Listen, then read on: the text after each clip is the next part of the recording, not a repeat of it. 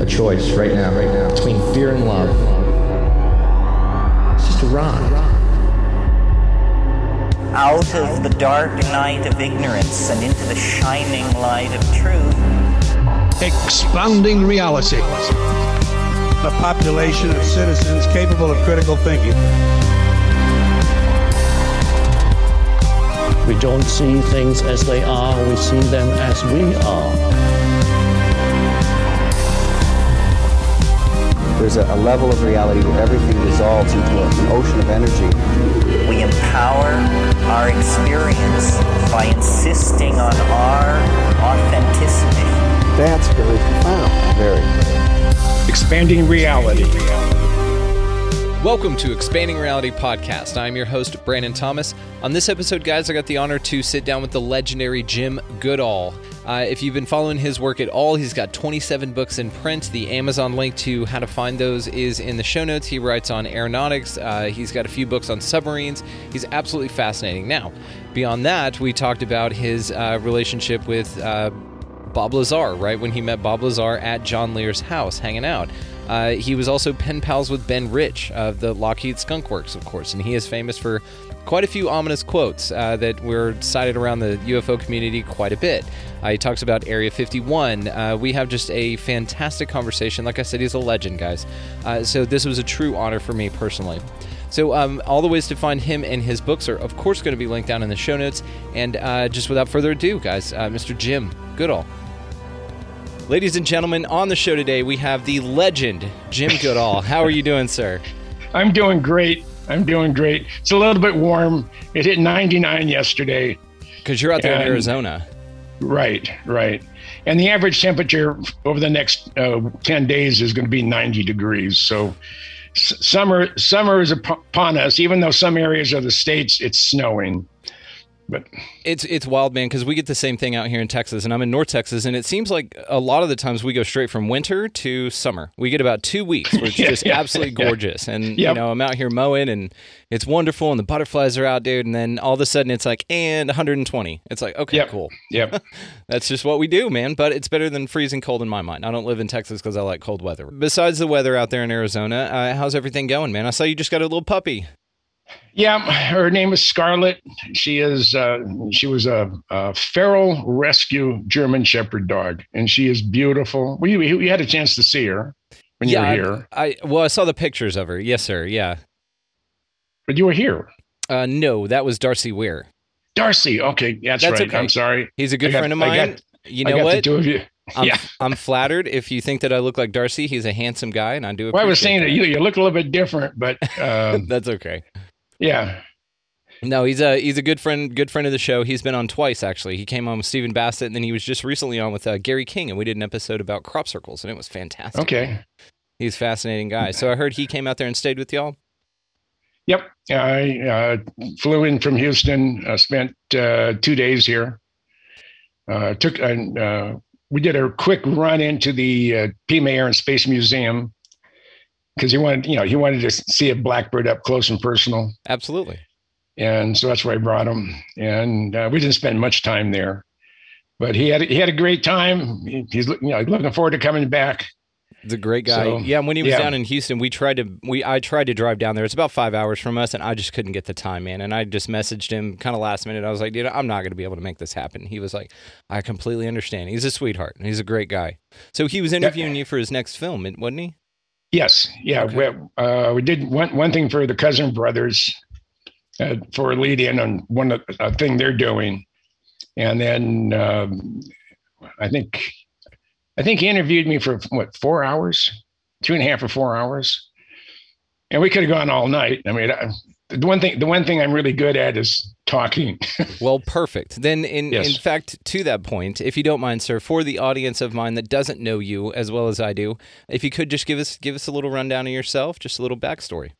Okay, I'm a retired Air Force Air National Guard Master Sergeant. On March 10th, 1964, I saw my first blackbird. I was Airman Second. That's 2 stripes. Of course, they don't use that term anymore because it's politically incorrect. And never in my life did I ever think that I would be one of the foremost historians on the Blackbird program Area 51, F-117, and basically all things Skunk Works. And it's just been fun. And the last thing in the world I ever wanted to do was to write. I hated term papers in school. I mean, with a passion. If I had a term paper to go, say 500 words, I have 6 weeks to do it. So it's maybe a couple words a day, and I could have had it done 3:00 in the morning or the night it's due with a Smith's Corona. That's a typewriter for those millennials out there that have never seen one. So I'm pounding away, and the last thing I ever thought I'd ever do would be a published author.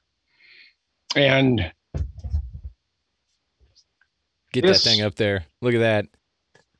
This is my 27th book. You got it all? Well, actually, it's perfect because whenever you covered it up, it showed the one in the back on your book stand there. So that worked perfectly. So yeah, 75 years of Skunk Works. So for the audience that doesn't know as well, break down Skunk Works for us. What is that? The Skunk Works is probably the most advanced aeronautical design group in the world. It was put together by Kelly Johnson in middle of World War II.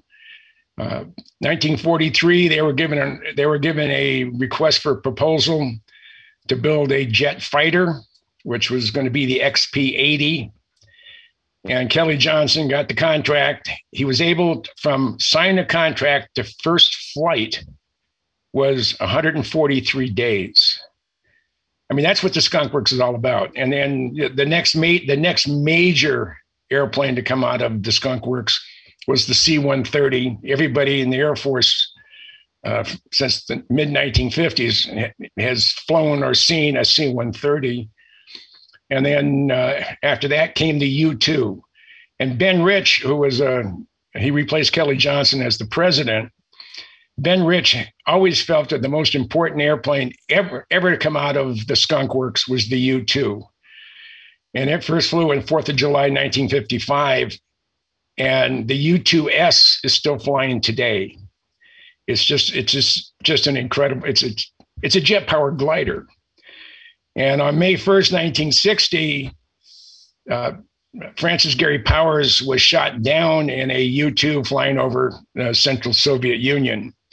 And those, again, for the youngsters out there, that's what Russia used to be called when it was the Soviet Union. Thank you. We do have a wide audience here, so thank I know. You I mentioned stuff that to me is just everyday knowledge, and people scratch their heads. What the heck are you talking about? I mean, when I grew up, we had the first TV in the neighborhood. It was 1947, and we had 3 channels, 4, 5, and 13. And then we got channel, I think it was channel 2 or channel 3, which was the PBS affiliate.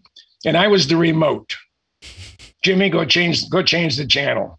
And we had rabbit ears and a screen that was about this big. Yep. And black and white. High technology.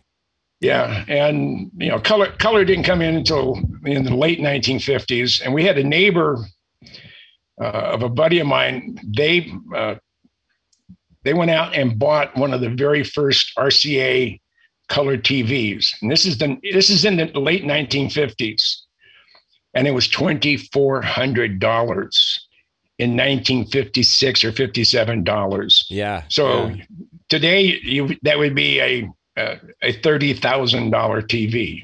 And the color was just terrible. So especially by today's standards. I mean, you look at some of the really high definition, TV screens with running something on 8K or whatever, and it's just amazing. It's just amazing. Well, so I wanted to come back to your books for a little bit. So the books that you've done, you have a high affinity for anything aeronautics. You even did a few books on submarines, on the Ohio class, right? And you have done some incredible research on that. Now, back to what you said about your term papers and how you couldn't see yourself being an author because of how taxing even envisioning writing a term paper was. Well, it's probably because you weren't writing on a subject that you cared about, that you enjoyed, that you were so passionate about as what you do in your books. And that's why you've been so successful with your books.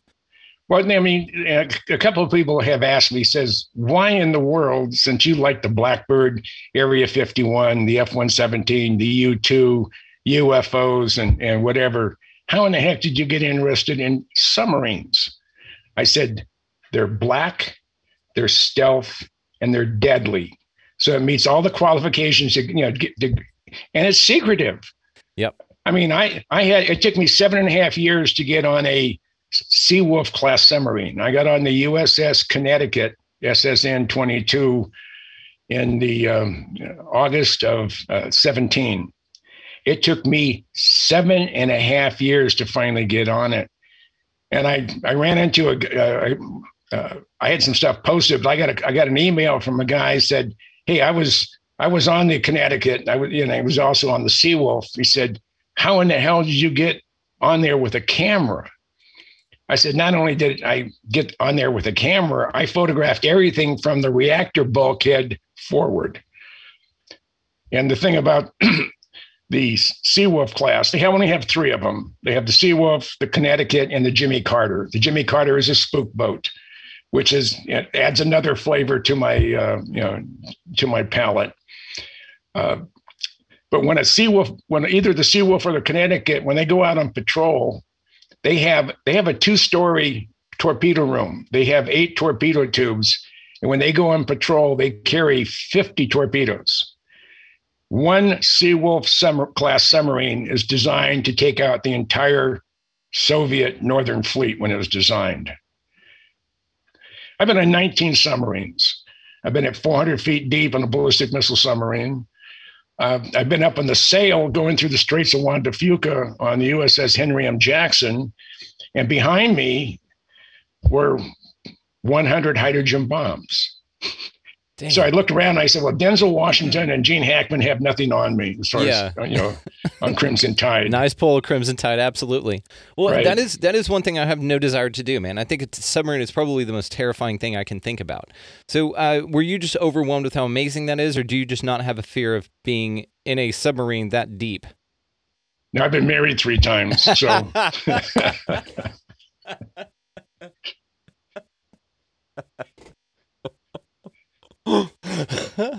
Okay, that's so absolutely. No, I absolutely no concern whatsoever. Now I have formally, COVID screwed a lot of things up, but I have resubmitted my request on the next Virginia class submarine leaving refit from Bremerton, Washington, going back to Pearl Harbor. I want to be on one of those boats.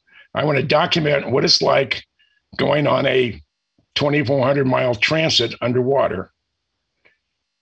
And if something happens, it happens. I mean, I put my life in jeopardy so many times on my hobbies and my loves that it's no big thing anymore. Well, what was in the most hairy situation that you've been in that you didn't think you'd make it out of, but that you did? Mountain climbing. We went out. Yeah, this is when I was stationed in Denver back in the early 60s. We were on our way to Estes Park, and a guy named Lyle was a buddy of mine. He was a Russian linguist. But we had a backpack filled with Country Club malt liquor, which is a fortified malt liquor. I mean, 2 small cans will put you on your fanny. And we're drinking as we're climbing. It was a hike up to the top of this pinnacle. When we got to the top of the pinnacle and we looked straight down, it's over 800 feet. And then we couldn't remember what path we took to go up there. And now we're really blitzed. So we're going on a ledge about this wide and it's angled about so. So we're walking, very gingerly walking on it, but there's a crack and we can see where we're supposed to be, where we can now start walking normally, but you have to jump about a 3.5 foot crack that had no walk. So you had to jump from one side of the crack to the other. And I swear, if you go back and find that exact spot where I jumped, and it took me about 20 minutes before I screwed up enough courage. And I sobered up really fast also. Yeah, I would think but so. I bet if you went and looked, you could find the imprints of my hands in the granite as I grabbed the cracks on the other side. Damn, so you had to jump and you were actually hanging on to the other side. Yeah, no, there was another shelf there. I see. I see. But still, I mean, damn, man. Yeah, that is pretty crazy. Yeah. In my times out in the desert, probably the most interesting one, I was with John Lear. We were at the fence line at Tonopah Test Range. This is in 96. This is supposedly it was on caretaker status. We're out there about 11 o'clock at night. We're out there on our lawn chairs. You tape up your cuffs of your pants so the scorpions don't crawl up your legs. And we both have night vision goggles on. And I looked to south of me, and there's a armored personnel carrier coming up from the south, one coming from the east, one coming from the west. And I stand up and yell really loud, "Hey, we're good guys, we're taxpayers." And all of a sudden we had floodlights on us. John had 3 little red dots dancing on his chest.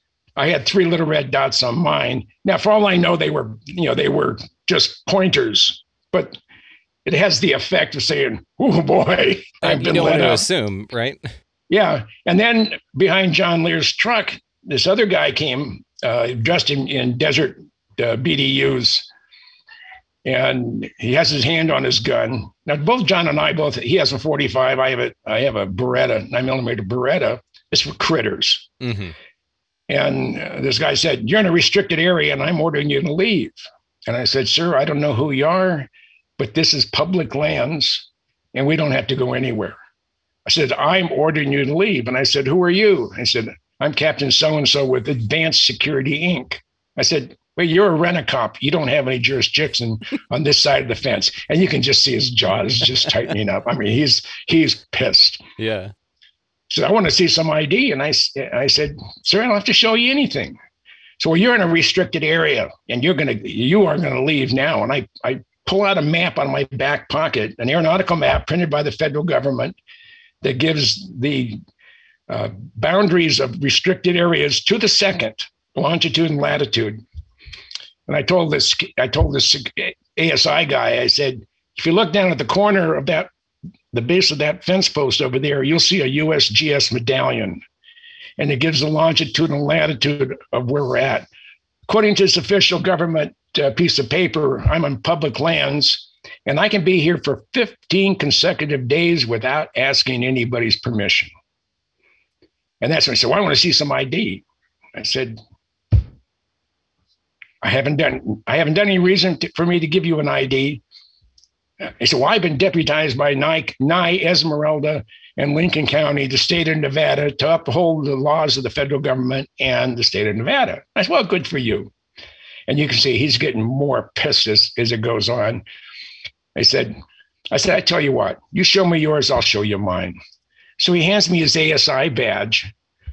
I said, "Sir, that's not a valid form of ID. I need something issued by the state or federal government." And boy, his jaws are he's just popping out and a whole bit. So he hands me his Nevada driver's license. I don't have my glasses on.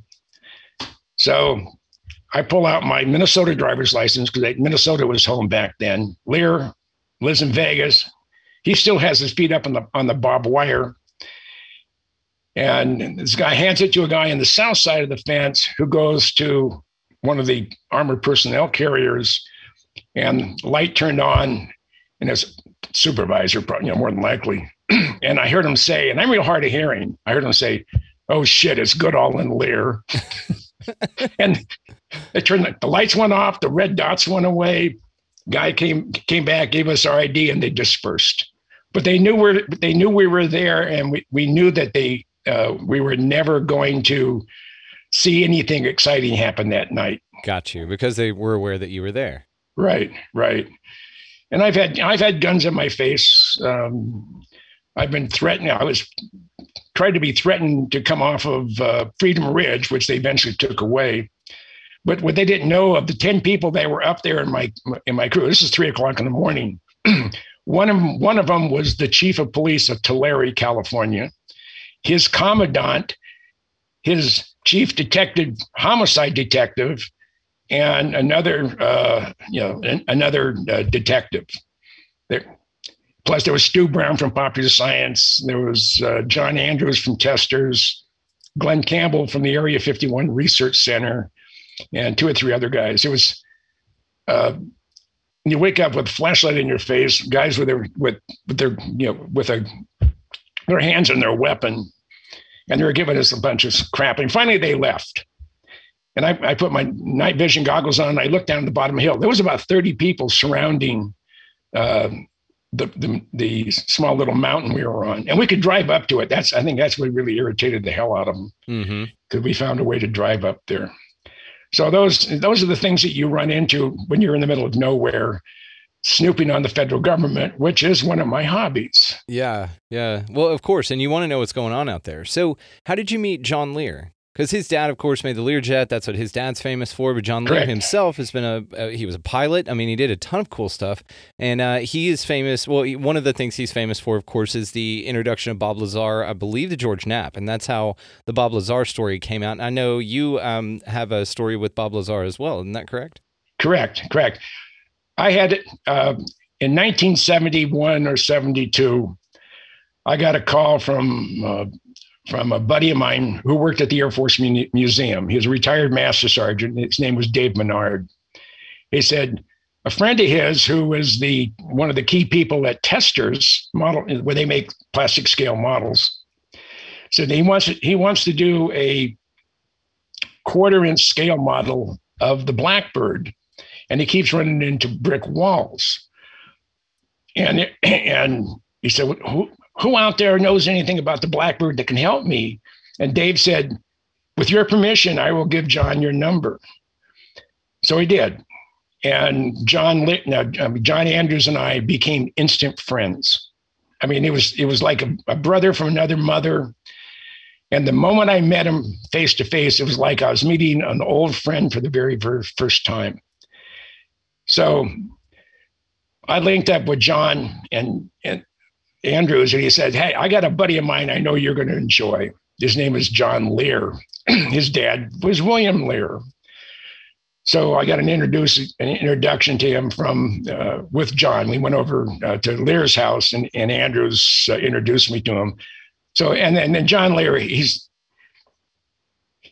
a walking comic book, is what he is. And you never know when he's pulling your leg. But he's a great guy. I think the world of him. I thought we were going to lose him about 4 or 5 years ago. He's been in 3 plane crashes where he broke his feet. I mean, he shattered his feet, and he's had trouble with his feet ever since. And he was a young kid. I mean, I think he was still in his teens when he crashed his first airplane. But John and I are like 2 peas in a pod. We're both a little bit on the crazy side. But I was in Vegas with John. This is January of '89, and I wanted to photograph an F-117. They had announced it in November. No one had really seen it. There was a terrible compressed photo taken from a tanker, taken at night, backlit, of an F-117, but you really couldn't tell what was there. So John says, well, I think I know where they're flying out of. It's just outside of the town of Tonopah. So we're going up US 95, and we're just near Scotty's Junction. And Scotty's Junction is one of the legal houses of ill repute, whorehouse, whatever you want to call it. And an F-117 went flying right over, just about a 45-degree angle, right across my bow. He was at about 1,500 feet, and I about crashed the car. So we get into Tonopah, we grab a quick bite, we drive down US 6 to the turnoff. It's about 14 miles, and then you go down 18 miles down to the main gate of Tonopah Test Range. A lot of activities, and John and I just took the dirt road on the north side of the fence line. And we're out there for a while, and I look to the north of me, and I can see a little white dot and a bigger black dot. And I'm watching, and all of a sudden I realize it's an F-117 with a T-38 chase. So I have print film. This is way before digital. And it's coming towards me, and I'm just shooting away and seeing something that no one else has seen, no one outside of Lockheed and the guys that worked at Area 51 and at Tonopah. It was like being a 10-year-old kid seeing your first naked woman, not a girl. I'm a naked woman. I mean, my whole body was just trembling. And they landed, and John and I said, well, we got to get back to Vegas. He said, I got a buddy of mine coming over about 9:15, 9:30 tonight. So let's get back. And we got back about 9 o'clock. And back in those days, they had things called photomats. Now they've been replaced by baristas where you can go get a cup of coffee, but you used to be able to drop your film off there and come back the next day and you have your print film processed and printed. So they were all closed by the time we got back to Vegas, and I'm just chomping at the bit. I have this gold in my camera, and I need to see if any of them came out unblurred. So about 9:15, knock on the front door. John goes, open the door. I'm John's office or his den. Here comes a nice young guy. John said this guy had just moved here from Albuquerque. He was interviewing for a job out in the desert. And the guy comes in and said, hi, my name is Bob Lazar. So we're talking airplanes and stuff and the desert and whatever. And I tell him about my dilemma about having some exposed film of the F-117. Then I wait till tomorrow or the next day to get it processed. And he said, well, I have a processing unit at home. He lived off to West Charleston. So let's run over there. It take about half hour, 45 minutes, and then we'll come back here and talk airplanes and spooky stuff for the rest of the night. I said, great. So we jump in his car. We're about a half a block from Lear's house. And Lazar looks at me and he said, I feel sorry for John. I mean, the dumb son of a bitch. He's from a world famous aviation family. I mean, his dad brought Learjet to the world, and the son of a bitch believes in UFOs. How stupid is that? He said, if I can't prove it mathematically or put my hands on it, it doesn't exist as far as I'm concerned. And this is before he went to work out in the desert. Now, a year and a half later, he was silhouetted on George Knapp's special. Yep, in the back of a van. Yep, and Bob and I became friends. And people say, well, he's a plant. He never did anything or whatever. And I said, baloney. Yeah, I'm a fairly good read of people. Not very good on wives, but I'm a fairly good judge of character. And his story has never really changed. And when George Knapp was doing the investigation, he contacted Edward Teller, because Bob Lazar said that Edward Teller is the one who actually hired him. So he contacts Edward Teller, and Edward Teller's response was, when he's asked about Bob Lazar, was no comment. And people say, well, that proves that he's a phony. I said, no, that proves that he was real. Because if you're in the military or you're working on a classified program, you can neither confirm or deny people who worked on the program or the program itself. If Bob Lazar was a phony, if Bob was a fraud, that's all Teller had to say. I never don't know who the guy is. He's feeding you a line of bull. I wouldn't have anything to do with him. I mean, if that was true. So that was in 89, 90 timeframe. So let's fast forward to Desert Storm. I'm at the Pentagon. I've been activated. Let me step back. I had 5 years active duty. I had a 10-year break, and then 21 years with the Minnesota Air Guard as a traditional weekender, a weekend warrior. Best decision I ever made.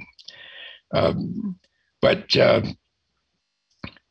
when I was activated for Desert Shield and Desert Storm, I was a Air Force historian.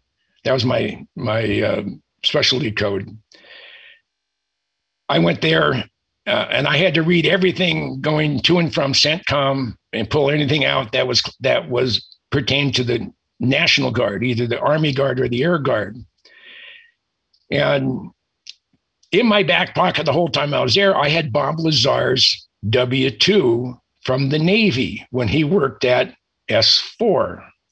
Now I blocked out his Social Security number, and I had a couple hours to kill. And then, so I decided I was going to see if I can find the Navy operation that sent out the W-2. So I'm looking, I found something that was close. I think it was Naval Investigative Services or something to do with the Navy and investigations. And I go up there and I'm in uniform. At this particular time, I'm a tech sergeant. And I go in there and I find the room. There's a young, I think a Lieutenant JG sitting behind the desk. And I said, "Sir, can you tell me where this place is?" And I hand him Bob's W-2. And he looks at it and he said, "Excuse me for a minute." Goes into the 2-star's office, the Rear Admiral's office. He's in there about 30 seconds. He comes out. He said, "The Admiral will see you now."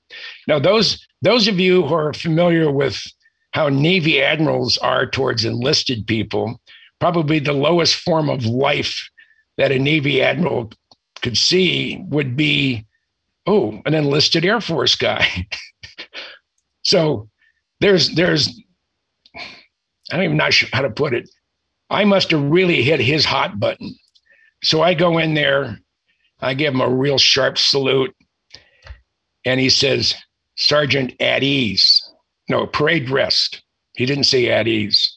So I'm sitting there, parade rest, and he's looking at Bob's W-2. And he says, "Sergeant, I don't know where you got this piece of paper, but if I ever see your face cross the threshold of my office ever again, you're going to be the most sorry son of a bitch in NCO in the United States military. Do you understand each other, Sergeant?" I said, "Yes, sir." And with that, he put Bob's W-2 in a shredder. And he said, "You're dismissed."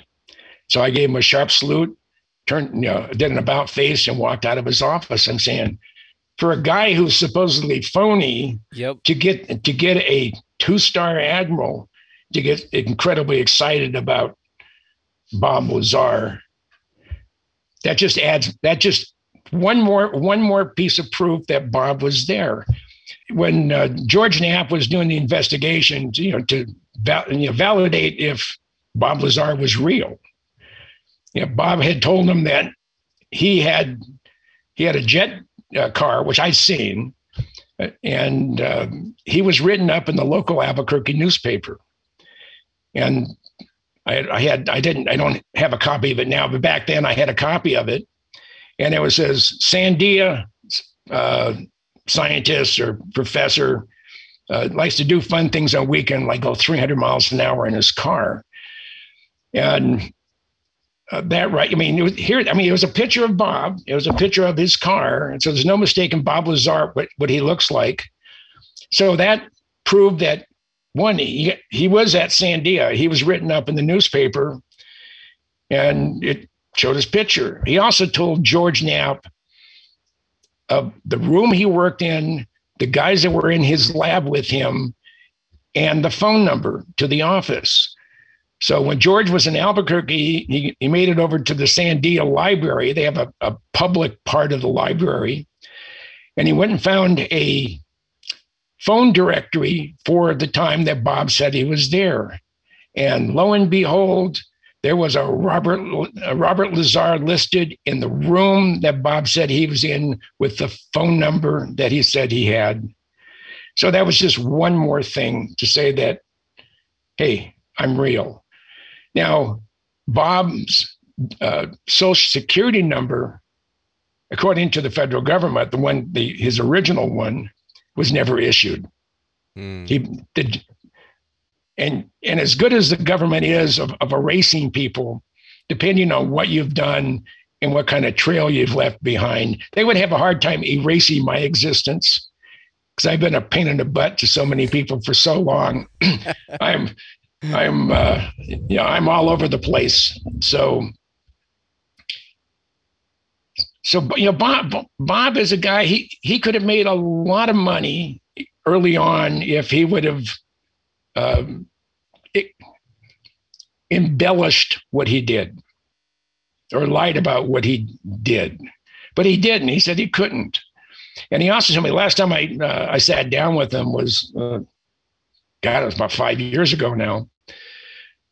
He said the biggest mistake he ever made was going public. He said if he would do it again, if he could start all over again, he would probably have left about the same time, because it was an environment that it was alien. It's a good word, alien to him, and he didn't want to be there. So. Well, he's got a compelling story, and George Knapp was able to verify at least those two key points. I'd never heard about his W-2, so that's really interesting that you had a hold of that. And of course, it is interesting as well that you were called into that admiral's office, that he shredded it immediately. And like you said, why would they do that if there was nothing to it, if this guy was a quack? And like you said, his story has stayed remarkably consistent over the years, which is very hard to do if you're lying. And the things that he said were so fantastic that it's been an incredible element to the story of UFOs and to the mission of us getting some sort of disclosure or moving us forward on at least that the government knows what's going on and that they're doing something about it, right? Well, I had, along the same lines, I had the honor to be a sort of like a pen pal, but via the phone, with Ben Rich, who replaced Kelly Johnson at the Skunk Works. And Ben and I spoke on average about once a quarter for 25 years. Now, let me interject here because for the people out there that don't know who Ben Rich was, he took over as the head of Lockheed Skunk Works, as well as he has a couple of very famous and ominous quotes that he is credited to. Like his, we have the means to take ET home again, and it would Correct. take an act of God and to get him out of the black projects that they're in. He is just famous for wanting to tell the full story, but not being able to. And he was embedded in the number one secretive aircraft type of a manufacturer. So I apologize. I wanted to give a little bit of context for why Ben Rich is important. Yeah. Just Ben died around Christmas time. I think it was 96. But I called him at USC Medical Center, and we were talking about the late John Andrews from Testers, because John had come out with his monster F-117 model, the 32nd scale, thanks to my photographs. and John could get more things out of a photograph than anybody I know. But I was talking to Ben and about advanced technologies or whatever. And then Ben said something that just struck me. He said, Jim, we have things out in the desert that's 50 years beyond what you can comprehend, not what you think you can build. And he was referring directly to me as far as not what you think you can build in 50 years, but what you can comprehend. And if you've seen movies like Star Wars or Star Trek, we've been there, done that, or decided it wasn't worth the effort. I said, Ben, you want to expand upon that? He said, typical Ben, no. And he passed away about 10 days later. So he had agreed before he got his cancer, he had agreed to do a no holds barred video interview with me, all questions answered, but we both ran out of time.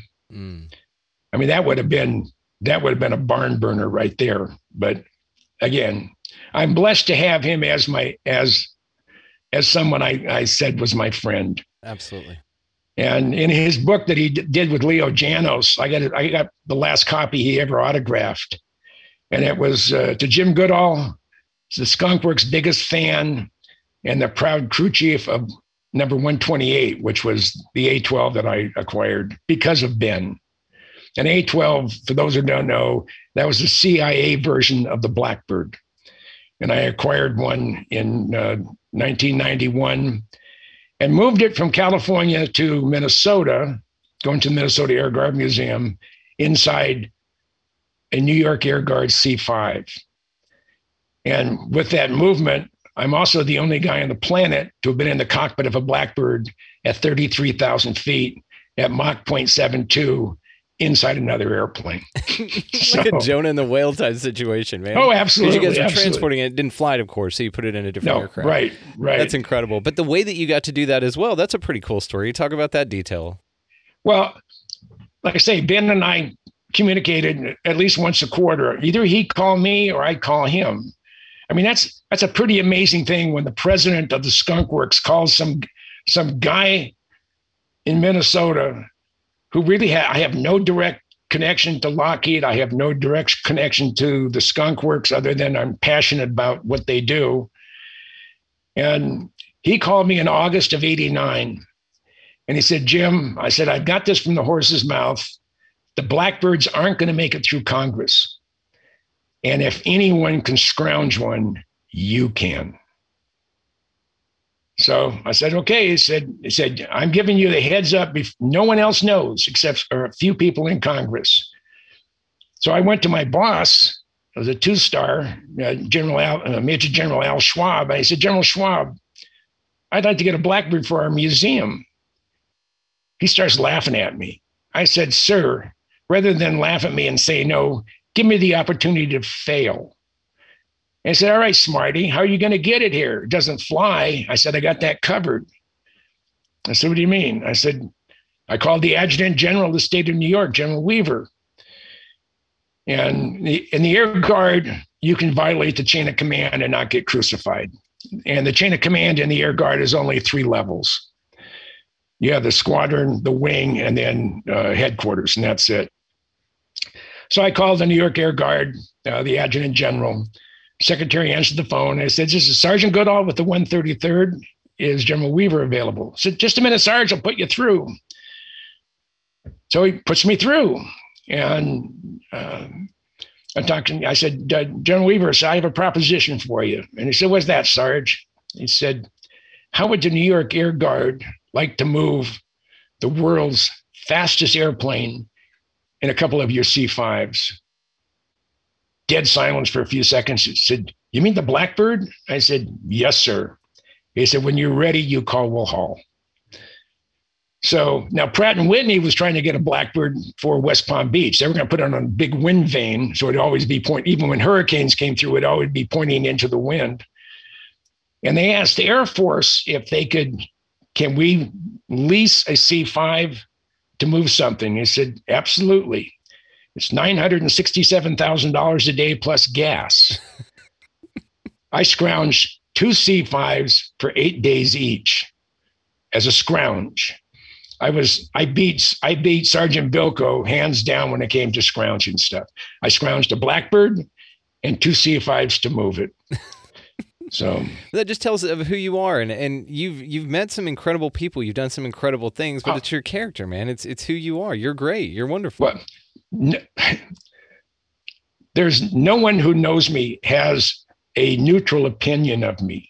They either, hey, I really like Jim Goodall. Yeah. I can't stand that son of a bitch. I mean, there's no gray area. It's either one side or the other. But that's like the way to be, right? I mean, that's the way you want to be. You want to at least know where you stand with everybody around you. At least you don't have two-faced people around you that say that they like you, but they don't. And so you always know exactly where you stand with everybody. But you're a real no-nonsense guy, so I can understand that. Yeah. And like my TI told me in basic training, he said, you have everything going for you but your mouth. I'm sure a couple of those wives would agree with him. Am I right? Oh, absolutely. Without any question. They would agree wholeheartedly. Yeah. So I want to get into UFOs with you. So okay. Let's talk some UFOs, man. So first and foremost, what do you think? I was a docent at Kitt Peak National Observatories outside of Tucson for a couple of years. And at Kitt Peak, they have the largest collection of optical telescopes in the U.S. They have 22 telescopes from a 12-inch to a 13-foot diameter mirror. That's the Mayall 4-meter. But the 2.1 meter was used by Caltech for 5 years, where they were doing remote operation, but they had adaptive optics in it, which gave them similar quality and clarity to the Hubble. What they do when they were observing, what Caltech was looking for, they were doing a survey of a very, very small portion of the Milky Way, which is our galaxy, looking for exoplanets, planets outside of our solar system that are orbiting neighboring stars. And over the 5-year period, based on their observations, they calculate that they identified 8,000 exoplanets in a very, very small part of the Milky Way. Now, what gave the 2.1 meters such sharp images, almost as good as the Hubble, is they would shine an ultraviolet laser into the sky, and at 18,000 feet, now there was something specific. The beam had to be a specific diameter, and the computer and everything knows where to go and look, and they would adjust their optics. They would change the shape of the mirror, their tertiary mirror, 1,200 times a second in order to get, because what it was doing, it was canceling out any turbulence in the higher elevations of the atmosphere. Kitt Peak is at about 7,000 feet. And this part of Arizona, this part of the desert Southwest, has very, very little turbulence at altitude. And when we look up almost anywhere outside of the desert, and you look up and you see the stars, they'll twinkle. That's because of pollution and because of stuff in the atmosphere and turbulence. Down in southern Arizona, on a clear night, you look up, the stars don't twinkle. It's because they don't have that distortion. But just before I left Kitt Peak, we had a meeting with one of the senior astronomers from the National Science Foundation, came to speak to all of the docents, the astronomers, and the technicians that work at Kitt Peak. And the subject matter was exoplanets. And again, this gentleman had just returned from a gathering of astronomers. And they have calculated based on best guesstimates, that for every star in the universe, that's a huge number, not galaxies, but for every star in the universe, there's 1.5 planets. And out of that incredible number, they figure there are 2 billion, that's with a B, 2 billion Earth-like planets orbiting a similar brown dwarf star as our sun in the inhabitable zone with liquid water. So to quote Jodie Foster's character in the movie Contact, if we're the only ones, what a waste of space. Yep. Great line. Yeah. Now, besides me knowing Bob Lazar, I've interviewed a lot of people about airplanes, about Area 51, about stuff. And my dad lived in Tullahoma, Tennessee. He worked he was in charge of one of the new wind tunnels there at Arnold Air Force Base there in Tullahoma. And 11 miles away is Lynchburg, Tennessee. It's the home of Jack Daniels. But it was also the home of the late Lieutenant Colonel Dave Fruhoff. He was a retired SR-71 pilot. And Dave had been in an airplane he had to bail out of. And that's why I wanted to visit him. And as we were, during the interview, he'd said that after he retired from the Air Force, that he had gotten a job at Flight Systems and eventually got a job as the facility manager at Area 51. And then I asked him, I said, "Hey, Dave, you believe in UFOs?" He said, "Absolutely, positively, they do exist." I said, "You want to expand upon that?" I was expecting him to say, "Well, I can't talk about it." He said, "Sure." I said, "Well, tell me." He said, it was either late 1972 or early 73. He's on a night training flight in an SR-71 Blackbird. At night, he's at about 77,000 feet, a Mach 2.7. It's 11 o'clock at night.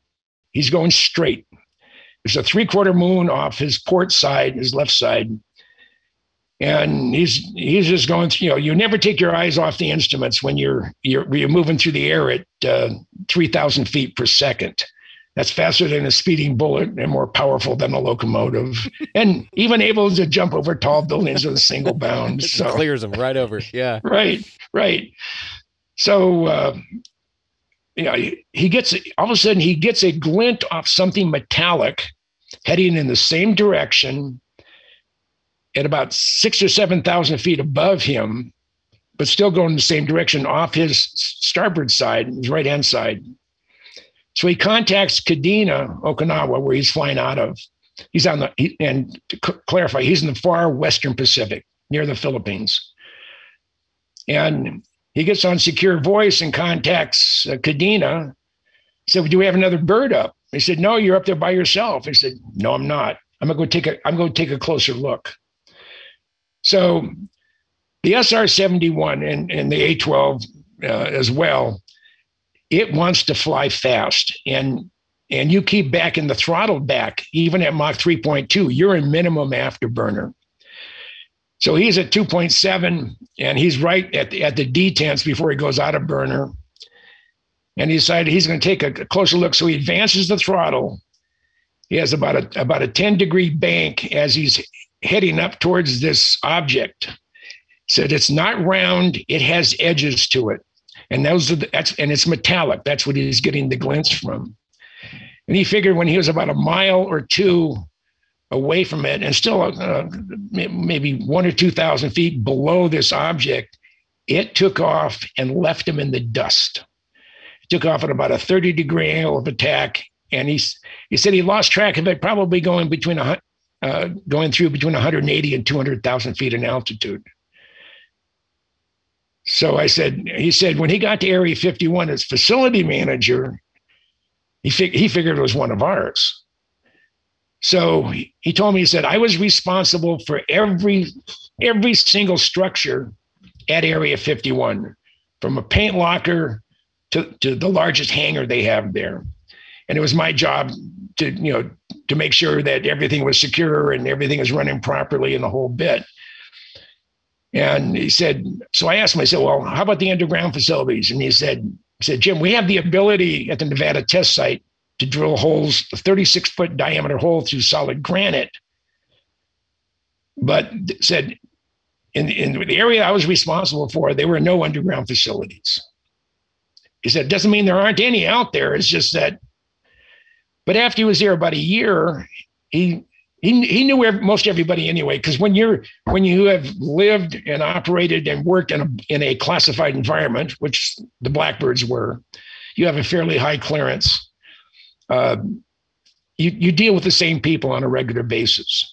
So he said after he was here, he said about a year, he started asking more questions. And one of the things you don't do, you work on a black program. If you're working on this widget over here, you can't, and maybe your brother or your cousin or your next door neighbor is working on something over here, you can't ask him what he's doing. It's none of your business. And if you start asking questions, you're out of here. And people say, well, how can people keep classified information classified for so long? And the simple answer is, if your life and your working life surrounds and is part of classified business, all they have to do is pull your clearance. You don't have a job. Everything you've done for the last 15 or 25 or 30 years, which has all been in a classified environment, you don't have that clearance anymore. So you're really out of luck. And that's how they control the majority of it. They're not going to prosecute you. They're not going to file charges, because if they do, and it goes to court, then they have to acknowledge the existence of the classified program. They won't do it. So they're better off by just pulling your clearance. Yeah. And I think younger people don't adhere to that nearly as strongly as, say, my grandparents or my parents. Now, just for the sake of putting a timeline on something, I'm 76. So my dad worked at Westinghouse. He wouldn't tell me what he did, but he helped design the ALQ 99 jamming pods for the EA-6B prowlers. And I found that out many, many years later. But you don't talk about it. That generation really kept things to themselves. So every once in a while, I would find someone who's been retired long enough. He's not worried about any repercussions. He doesn't need his clearance. So they'll talk to me. So that's what I've done. And I have a dear friend who does this, and he can't do it now because of where he works. That's Michael Schratt. I don't know if you've ever had to deal with him. Very, very familiar with his work. I would love to have him on to talk to him. He is fascinating, man. Just the breakdowns that he has done. Like I said, I've seen a lot of his work over several years. Yes, sir. Yeah, he's no one does it quite like Michael. So thorough, so detailed. I mean, he is absolutely interesting and fascinating. And the sad thing about it, he doesn't think he is. And everybody I know that's heard Michael speak are just, wow, that guy's good. Mm-hmm. But he was a nerd. He's always been a nerd, and he was picked on as a kid. And he's a very, very dear friend of mine. I think the absolute world of Michael Schratt. And anything he does it to the best if anybody can do it. When he's doing research and he's digging up stuff and the people, he has 4 storage facilities filled with 4-drawer filing cabinets with evidence and documentation of everything that he's been doing for the last 30 years. I mean, you can't hide anything from that guy. If you can find it out, Michael Schratt will figure it out. Right. And he's just, he does such an incredible job of what he does. Yeah, and for those out there who don't know him, just go ahead and look him up. He's all over YouTube. He's got some phenomenal work that he's done. Right. And then we have another guy that was in the community who just passed away April 13th was Mark McCandish. Mm-hmm. Mark was a top of his class artist when it came to aviation related artwork. And when Mark would do something, it wasn't a painting. It looked like a photograph that was actually created with pen and ink or with a brush. I mean, it was that you could almost hear the airplane. You can almost smell the exhaust. And he passed away unexpectedly, 62 years old. Yeah. And he's gone. I remember hearing about that. So talented. He's incredibly talented. Yeah. Well, hell, man, like I said, you're a fascinating guy. You've done so much stuff. I mean, you know so many cool people, and everybody loves you. That's the thing, and that's I've never heard one person say one bad thing about you. And I know we run in the same circles here, and okay. So but it is an honor, like I said, to be able to sit down and speak with you. So we'll probably wrap it up here in just a little bit for this iteration, but I want to have you back on for future conversations. So, absolutely, and I won't mistake you for Darcy. Oh, that's okay. It's fine. He'll get. I have your name down. Brandon over here. You do a ton of these, man, and it's okay. We've only spoken on the phone. You didn't know what I look like, so that's fine. Right. It's okay. Right. Darcy's going to get a kick out of it anyway. He's never going to let me live it down, first of all, and then that comment that you said about me looking good whenever we first started, I'm probably not going to air. He's just going to keep referring back to that. He's going to say, "Oh, you thought you were me because you look good." Yeah. Darcy's a great guy. We love him to death. Yeah. So I do want to know, I know we had talked about the exoplanets and we talked about the probability that of course life exists somewhere else, right? The numbers are just there with the Drake equation and everything. Out in the 50s, of course, the probability of there being other life on other planets is just, it's asinine to think that there's not, right? Or it is a huge waste of space. That's the only other alternative, right? Right. So what do you think? Do you think that that's the answer for it, or does that explain it? Does that explain some of it, not maybe necessarily all of it? Do you think that it is other entities or civilizations that exist in other parts of the galaxy or the universe that have figured out a way to traverse those distances by making it easy? Yeah, according to Bob Lazar, who I give him 100% authenticity. Let's say this is the universe. You're over here. You're over here, and you want to go over here. You focus your beam on this location, and as soon as you release the field, you're there. There is no time interval involved to go from one side of the universe to the other side. Now, to go back to my involvement at Kitt Peak, and people up there are great. I had a chance to go through the mirror lab. That's where they make all the really, really big mirrors for all the big telescopes now. And they're in the process. I think it'll be done at the end of 22. And I'm not sure when first light will be built, but they are building the giant Magellan telescope. It's going to have 7 27-foot diameter mirrors, all focused on one secondary mirror. And they figure, and it's at 16,000 feet, it's down in Chile, and they're 200 miles from the nearest town, so there's no light pollution. And it's a desert, so it's dry. But they figure that they will be able to look back at within 100,000 light years of first light. You know, and I think what they're going to find is a smiley face.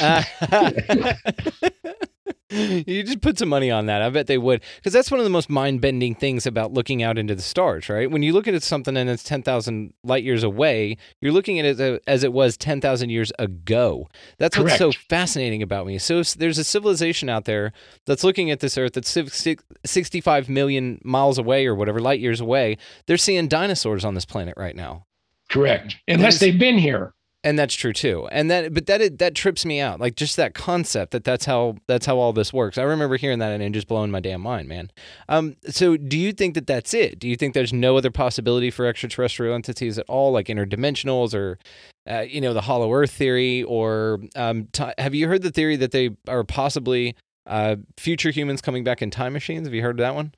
There's been a whole bunch of stuff pop up just recently on people can come back from, they were in 2610 or something like that, and they've come back to 2021 or 2020.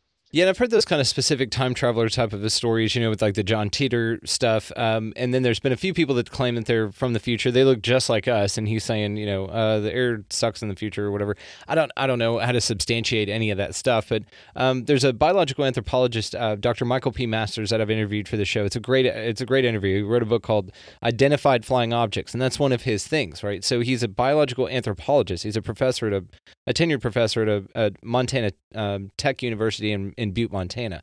So his specialty is in knowing what we used to look like and then being able to accurately, pretty damn accurate, depict what we will look like in the future. And he thinks that these entities or these aliens and one of his arguments is, and it's a fascinating one, that the fact that they're bipedal, right?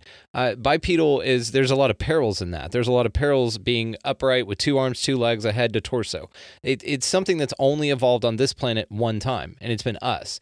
And in some cases, some of the great apes are, they're seeing more and more of them that are walking upright.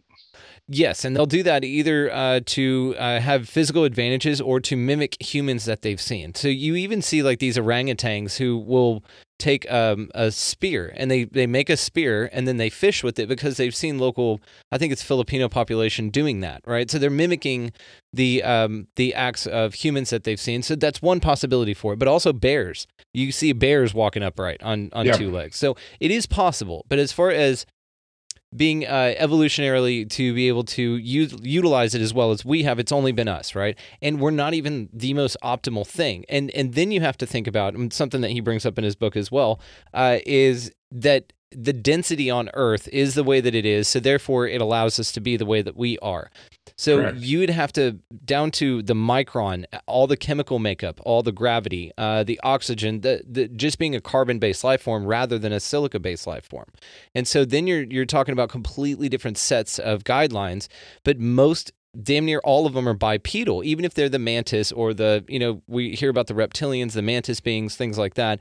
All of them are bipedal. And it's just an interesting thing to think about. And it's one of my more favorite theories. Honestly, I don't know what they are. I don't know if they are interdimensional. I've heard some great theories. I've heard some great arguments on it, to be honest with you.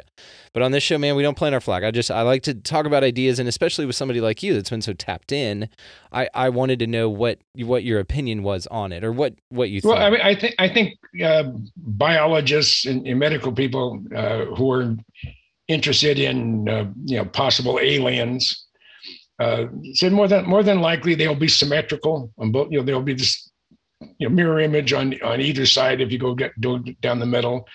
Would have two eyes, some type of nose. There'll be some type of orifice to bring food in or nutrition. They depending on where they're coming from, they may be muscular, or they may if they live in a real low gravity area, they may be very fragile. And I've never felt that we were alone. I have never felt that. I have, ever since I was a little kid, I've always looked to the sky, and I still do today. I mean, I go out in my backyard at night when the planting light, not the lights, the lights I have going around, go around the fence and whatever, foundation lighting, if you call it that. I'll go out there, wait for my eyes to adjust, and I'll sit on the edge of the hot tub and look up. And it's absolutely amazing the amount of stars you see. Now I've been to the fence line at Area 51 in Tonopah 80 times in the last 40 years. I've been doing this for a long time. But when my son was about 15, that was 30 years ago. Holy buckets. When my son James was 15, I took him to Area 51. And we camped out at the fence line. And we were hidden, we were camouflaged, and it was just a fun time. We were there for 5 days, and the stars were so bright that and of course he's young too, so he has good eyes. He could read by starlight. There was enough illumination, and he said, when it's like this first or second night we were there, he said, "Dad, I got a question." I said, "What's that, James?" He said, "When we're out here today, there were no clouds. And now there's this big, huge band of clouds going across the sky." And I said, "James, that is the Milky Way." He said, "Oh my God, never seen that before." Because he lives in the city, he lives in Minneapolis. Well, and did you hear, there was a time when, I want to say it was LA, and they had, with that big blackout, and people were calling the cops because they were scared of what they saw in the sky, because nobody had ever seen that in the sky, the Milky Way and all the stars. They didn't know that that's what it looked like. Correct. Yeah, so they were calling all these people, or they were calling the cops, just losing their damn minds, freaking out, thinking something's wrong. It's just wild. It's really amazing as far as numbers go. I mean, the number of stars out there, I could fill my entire office up with zeros this small, and it wouldn't even scratch the surface. Yeah, what do they say? There's more stars in the universe than there are grains of sand on all the beaches in the world. Correct. I mean, it's just mind blowing. You can't wrap your mind around it. I mean, it's just insane. Yeah, and it's just we're not alone. We just can't be. I mean, and as far as UFOs, like I talked about Dave Fruhoff, chasing a UFO and a blackbird and get, left in the dust. My boss, when I was on state staff for the Minnesota Air Guards, Major General Wayne Gatlin, one a hell of a photographer. And one of the reasons I joined the Guard was because of him and Ray Kozlowski, who was the deputy commander, and John Broman. But I asked General Gatlin once, I said, sir, I said, have you ever encountered UFOs? And he said, I chased one. I said, what do you mean? And he said, it was mid-50s. There's an Air Force station in Findlay, Minnesota. It's right on the shore of Lake Superior. It's near Split Rock. This is when they had active duty alert at Duluth Air Force Base, and the Guard was also on alert. And there was an unidentified, an unknown in the middle of Lake Superior moving at a high rate of speed. So they launched 3 F-94C starfighters. And they head out, and they're going as fast as they can. I mean, they're not like today's jets that can go Mach 1 or Mach 2, or in case the Blackbird's Mach 3. And they spot this object way ahead of them. And the WISO, the weapons systems operator, he turns on his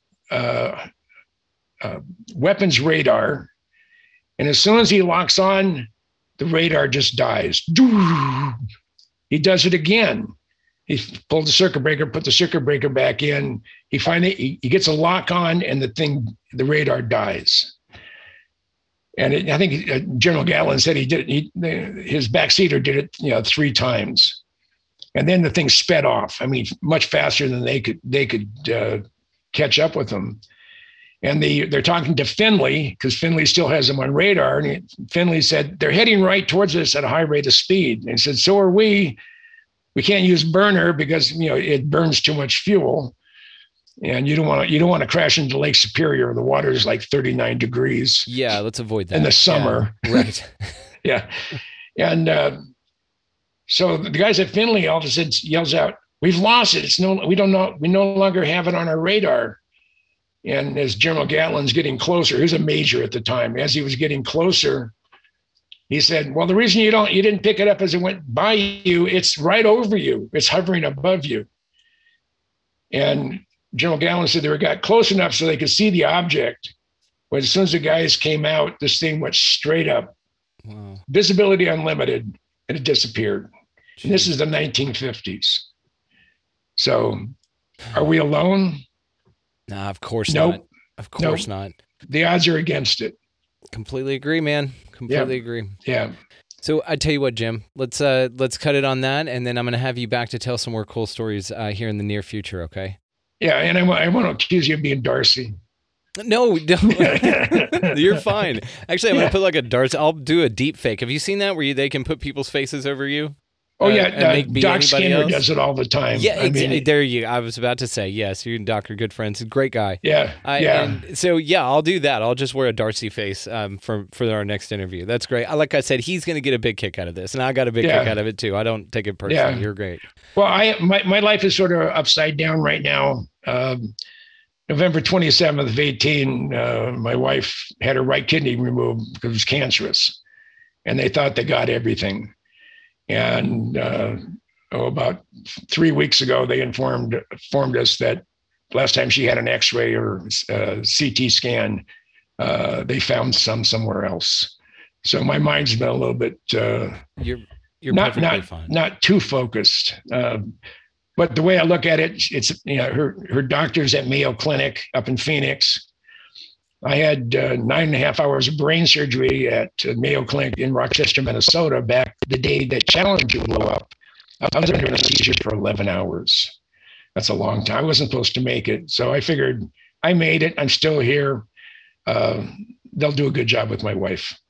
And if it was really serious, they would have brought her in the next day. That's the way they operate. That's a great point. And we're going to keep her in our prayers and our good vibes. So guys, send your love out for Jim and his wife here. So thank you so much, man. This is honestly.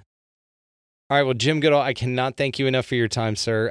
If you don't mind, just tell the folks out here where they can find you, and I'm going to get you scheduled for another one. Well, I'm on Facebook, Jim Goodall. right now I'm on my 7th 30-day jail of Facebook. Yeah, you're a troublemaker. I'm politically incorrect. Right. Could you tell the truth? And now, are you on mute or is it me? You're good. I can hear you. Okay. Yeah. The thing up at the top up here says mute, but no, you're green over here, Bubba. Okay. Where was I? Facebook. Yeah, I've been in Facebook jail. They put me in jail just yesterday. I've only been out of jail for 10 days, and I get dinged for stuff I don't even post. Straight to jail. Straight to jail. Do not pass go. That's right. But if they want my books, now I have 27 books in print. You go to Amazon, probably the fastest and cheapest way. You go books by James C. Goodall, Goodall. And my four books from Sheffer, which were the Los Angeles class, Fast Attacks, Volume 1. Volume 2 is the Virginia and Seawolf class. And these are hardbound, 160 to 175 pages. Then I have my Blackbird book from Sheffer. And to quote Jeff Babion, who is the vice president general manager of the Skunk Works, I sent one to him, autographed it, and sent it to him. He said, I only have one word to describe your Blackbird book: spectacular. So Elon Musk has my Blackbird book on his desk. How cool. How cool is that? And I got a call from SpaceX inviting me with one or two other friends to go on a tour of SpaceX. So well, it's out here in Texas. So when you come, man, scoop me up. We'll go down there, and you can come hang out at the ranch with the wife and I for a day or so. Oh, I'd love to go down and watch a launch. That would be a kick. Oh, hell yeah. Let's go do that. But the two people that I'm inviting are Joel Christopher Payne, super guy. He's a cartoonist for Disney, and he does all sorts of other stuff. And he's just a neat guy. And his best friend is Roddenberry, Gene Roddenberry's son. Yeah, Gene Roddenberry's son. Wow. So it's the three of us sometime in June, assuming that everything works well, should be getting a tour of the SpaceX facility in Hawthorne. How cool. Now I asked if I can get a picture with Elon Musk holding my book, and his personal secretary said, highly unlikely that would happen. Oh, I'll get with Darcy. We'll Photoshop one in. That's not a problem. That's okay. Yeah. You'll have one by the end of the week. No big deal. Oh, okay. Okay. So, and again, I just, there's stuff in Amazon for used books for me. Jim Goodall, J.C. Goodall, James Goodall, James C. Goodall. Yeah, any way you can do it. And I'm going to link all of this in the show notes. So actually, the audience knows this. They're great about it. You can just go down in the bottom. You just click right on that link. It's going to take you to exactly where you can find Jim if he's not in jail, as well as his books. And you can pick some of those up there. Incredibly well done, guys. He is fascinating. There it is. That. I am so proud of this book. Yeah, 75 years of Skunk Works. It's so cool. It's 384 pages, 1,100 plus photos, and I covered 43 programs. Incredible. And it's fun. And it's fun. And it's amazing. I mean, just look at the bookshelf behind you there. So if you guys aren't seeing this on YouTube, go check the YouTube out, of course. You all know how to do this. Jim Goodall, thank you so much for your time, my friend. Hey, my absolute pleasure. We'll do it again soon. Sounds great. All right. Brandon, you have a good one. Thank you. All right. Take care. A true honor to be able to sit down with the legendary Jim Goodall today. All of the ways, of course, guys, to find him will be linked in the show notes. Go check that out for his books as well as his Facebook. I'll be linking that as well if you just want to reach out. He's a sweetheart. he'll talk to you. He'll say hi because he's great. And some fascinating information and some great stories, man. That guy's just lived an incredible life. And it was just, like I said, a true honor to be able to sit down and speak with him today. So all the ways to find this show is going to be one central hub there. Actually, you can just go to expandingrealitypodcast.com. That is where the links to all of the socials, Facebook, Twitter, Instagram, the YouTube is up there as well. Patreon, if you guys find the show valuable, check that out. Also on TikTok. I haven't linked that in the website yet, and I'll probably do that soon. It's weird, don't judge me. There's actually some really cool stuff on there. If you haven't spent so much time on TikTok, go check it out. There's some really cool stuff, and it's interesting. So, beyond that, guys, this week, pick up a piece of litter, get out of that left-hand lane, smile at somebody, buy them a meal, pet a strange dog or just a normal dog, whatever you feel. Just go out into the world, guys, and be good to one another. Thank y'all so much for listening. We'll see you next time.